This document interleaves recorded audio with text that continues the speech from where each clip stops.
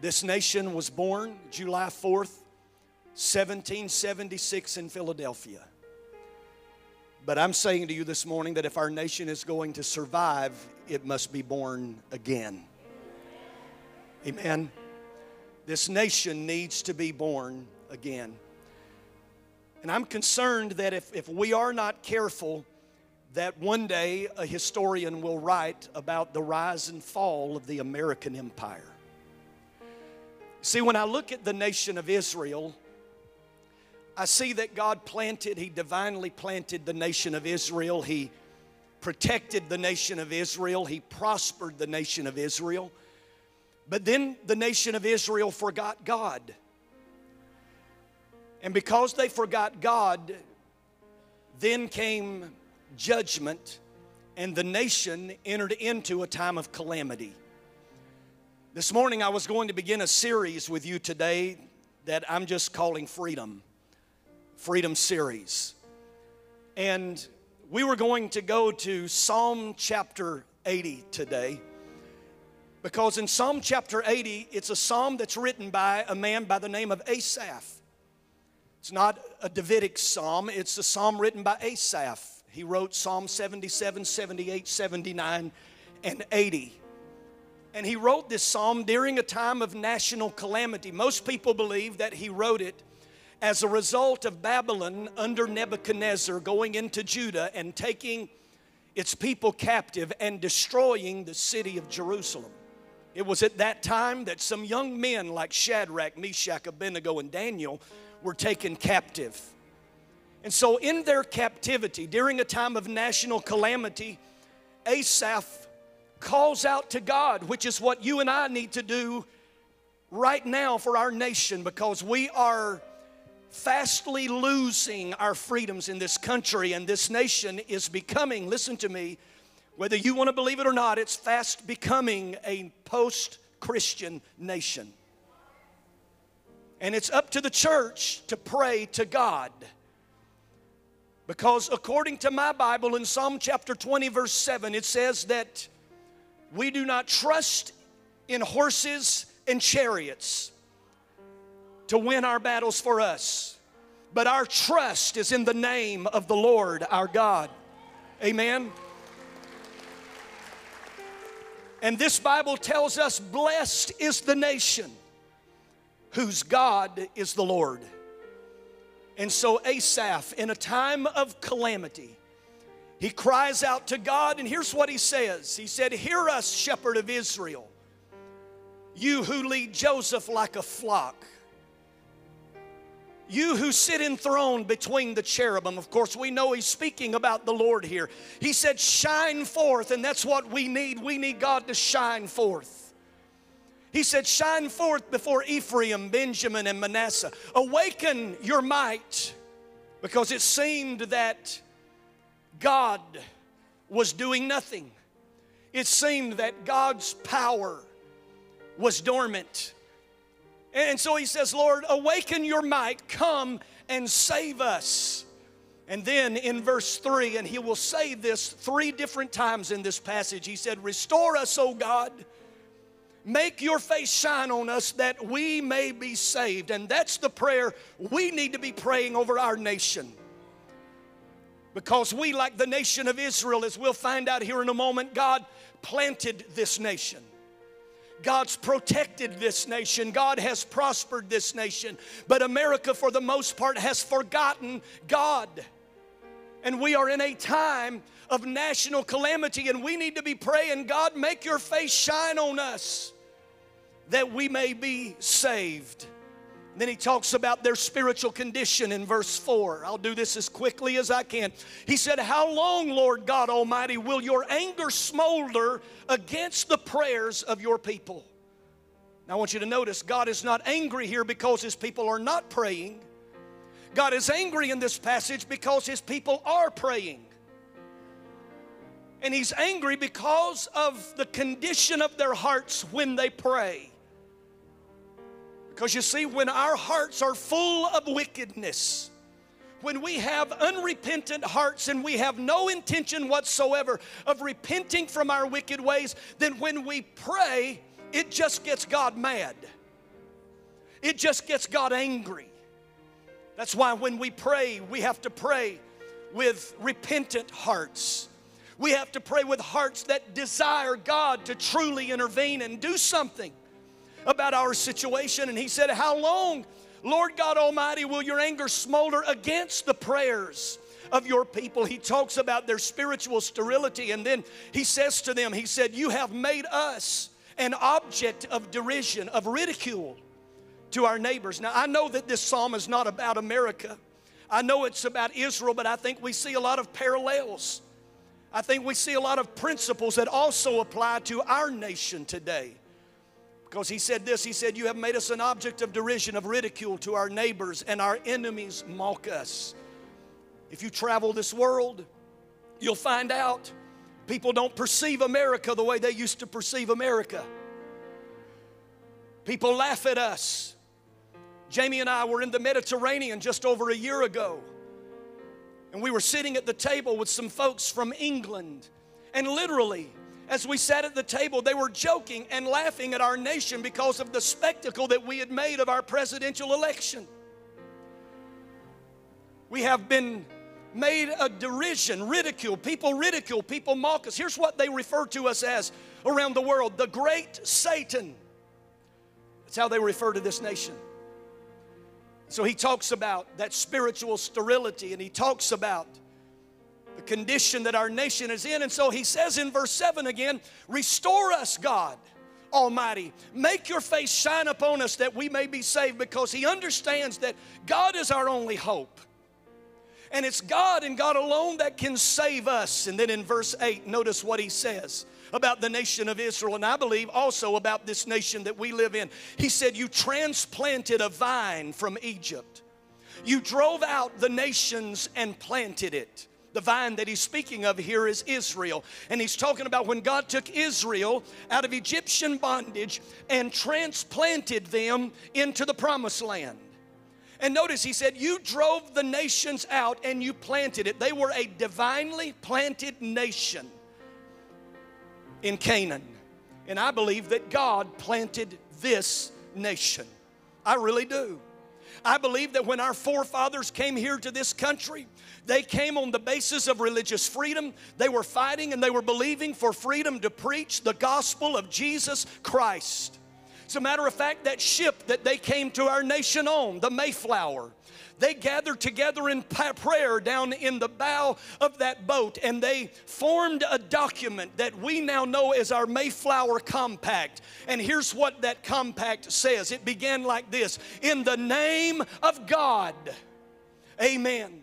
And then it goes on and says, having undertaken for the glory of God and the advancements of the Christian faith. They tell us what their mission was in coming to this nation, is to advance the Christian faith. Notice, even Roger Babson, who was an economist, an entrepreneur in the early 20s, the one who predicted the crash of the stock market that led to the Depression. He was talking to the South American president, and they were trying to discern about why is America prospered and South America, even though they have the same amount of resources, if not more than we do here in North America, why has America prospered and South America failed to prosper? And that president looked at him and said, I'll tell you what the difference is. And here's what he said.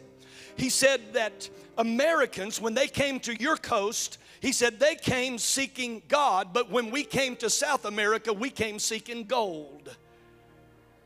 Our Declaration of Independence. Those 55 men who signed the Declaration of Independence, out of those 55 men, 30 of them were bold Christians. 20 of them were believing Christians. And here's what they wrote at the beginning of the Declaration of Independence. We hold these truths to be self-evident, that all men are endowed by their Creator with certain unalienable rights. Notice, they made it clear they did not believe in evolution. They believed in one who created mankind, that God was our creator. One gentleman showed up at Continental Congress one day and wanted them to point out to him, said, which one of these men here at Continental Congress, which one is George Washington? And one of the congressmen looked at him and said this to him. He said, George Washington is the tall red-headed man who will get on his knees when Congress stops to pray. That tells me we had a president who prayed and we had a Congress who prayed. Abraham Lincoln in his inaugural speech said, "I leave now, not knowing when or whether ever I shall return with a task before me greater than that rested upon the shoulders of Washington." And he said, "Without the assistance of the divine being who attended him, I cannot succeed with that, or without that assistance, but with it I cannot fail." These are our forefathers. Thomas Jefferson made this statement in his inaugural speech. He said, "The God who gave us life gave us liberty at the same time." You go back and look at our national anthem, the third stanza of our national anthem. And I always feel sorry for the third and fourth verse of songs because they rarely get sung. But in our national anthem, notice what it says. "Oh, thus be it ever when free men shall stand between their loved homes and the war's desolation. Blessed with victory and peace may the heaven-rescued land. Praise the power that hath made and preserved us a nation. Then conquer we must when our cause is just. And this be our motto, in God is our trust." This shows us early on the heart of our nation. Our national hymn by Samuel Francis Smith. One of the verses in there says, "Our fathers God to thee, author of liberty, to thee we sing. Long may our land be bright with freedom's holy light. Protect us by thy might, great God and King." You look at the early documents, you look at the early songs that were written, and it tells us their mission. It tells us what this country was based on and founded on, and it was one nation under God, and in God we trust. Amen. Notice, not only were they planted by God, they were protected by God. He goes on in this psalm and he said, "You cleared the ground for it and it took root and filled the land." God went before them and God drove out their enemies. He protected them and then He prospered them, because the scripture says that the mountains were covered with its shade. Talking about the nation of Israel, the mighty cedars with its branches. Its branches reached as far as the sea. It shoots as far as the river. And I think you would agree with me this morning that God has blessed America from sea to shining sea. He has prospered us. He has protected us. He has planted us. But unfortunately, America, for the most part, has done exactly what Israel did. They have forgotten God. And so here's what happens when a nation forgets God. Asaph said, "Why have you broken down its walls, so that all who pass by pick its grapes?" You see, because of our wickedness, because of our corruptness, because of our lack of morality, the hedge that once protected us, the wall, has come down. And notice what the passage says, so that our enemies are able to come and pick its grapes. He's speaking here of our external enemies that are able to come and pluck the fruit of our nation. But not only that, he goes on and he says, "Boars from the forest ravage it, and insects from the fields feed on it." In other words, we don't just have an external enemy, we have an internal enemy. And as the old saying says, we are our own worst enemy in America. Our own worst enemy. We have more policemen in this nation per capita than any other nation on the earth. And the reason why is because crime rate is higher per capita in this nation than any other nation of the world. We now, and we don't take pride in this, but we now lead the world in abortions. We now lead the world in the manufacturing and distribution of pornography. And we are fastly becoming the leader of the world in human trafficking. Do you think that God can bless a nation that He planted, that He's protected, that He's prospered, and this nation forget Him and not expect us to be open prey to our enemies? There are external enemies, there are internal enemies, but can I tell you this morning, our greatest enemy is not external or internal. Our greatest enemy is eternal. You don't want to get God angry with you. We as a nation don't want God to get angry with us. Because notice what the passage says. He said, return to us, God Almighty. Look down from heaven and see. Watch over this vine. The root your right hand has planted. The son you have raised up for yourself. Your vine is cut down. It is burned with fire. At your rebuke, your people perish. Now he's talking now about the judgment of God that comes to a nation that has forgotten him. Cut down, burned with fire, rebuked, and perish. You see, our greatest hope is God, but he's also our biggest threat. And in this nation, we have got to turn our hearts back to God. Now, I know I'm preaching to the choir this morning, but I'm telling you, it's the responsibility of the church to rise up. Amen? Verse 17, he now tells us about the answer. Let your hand rest on the man at your right hand. Who is at the right hand of God? Jesus. We sang about him this morning. Isn't the name of Jesus wonderful? Isn't the name of Jesus powerful? And this is a prophetic psalm about the coming of the Messiah. He prays and he says, let your hand rest on the man at your right hand, the Son of Man that you have raised up for yourself. Listen, the answer for this nation is the same answer that it's always been. And the answer is Jesus. Jesus. Jesus. He is the answer for this world today.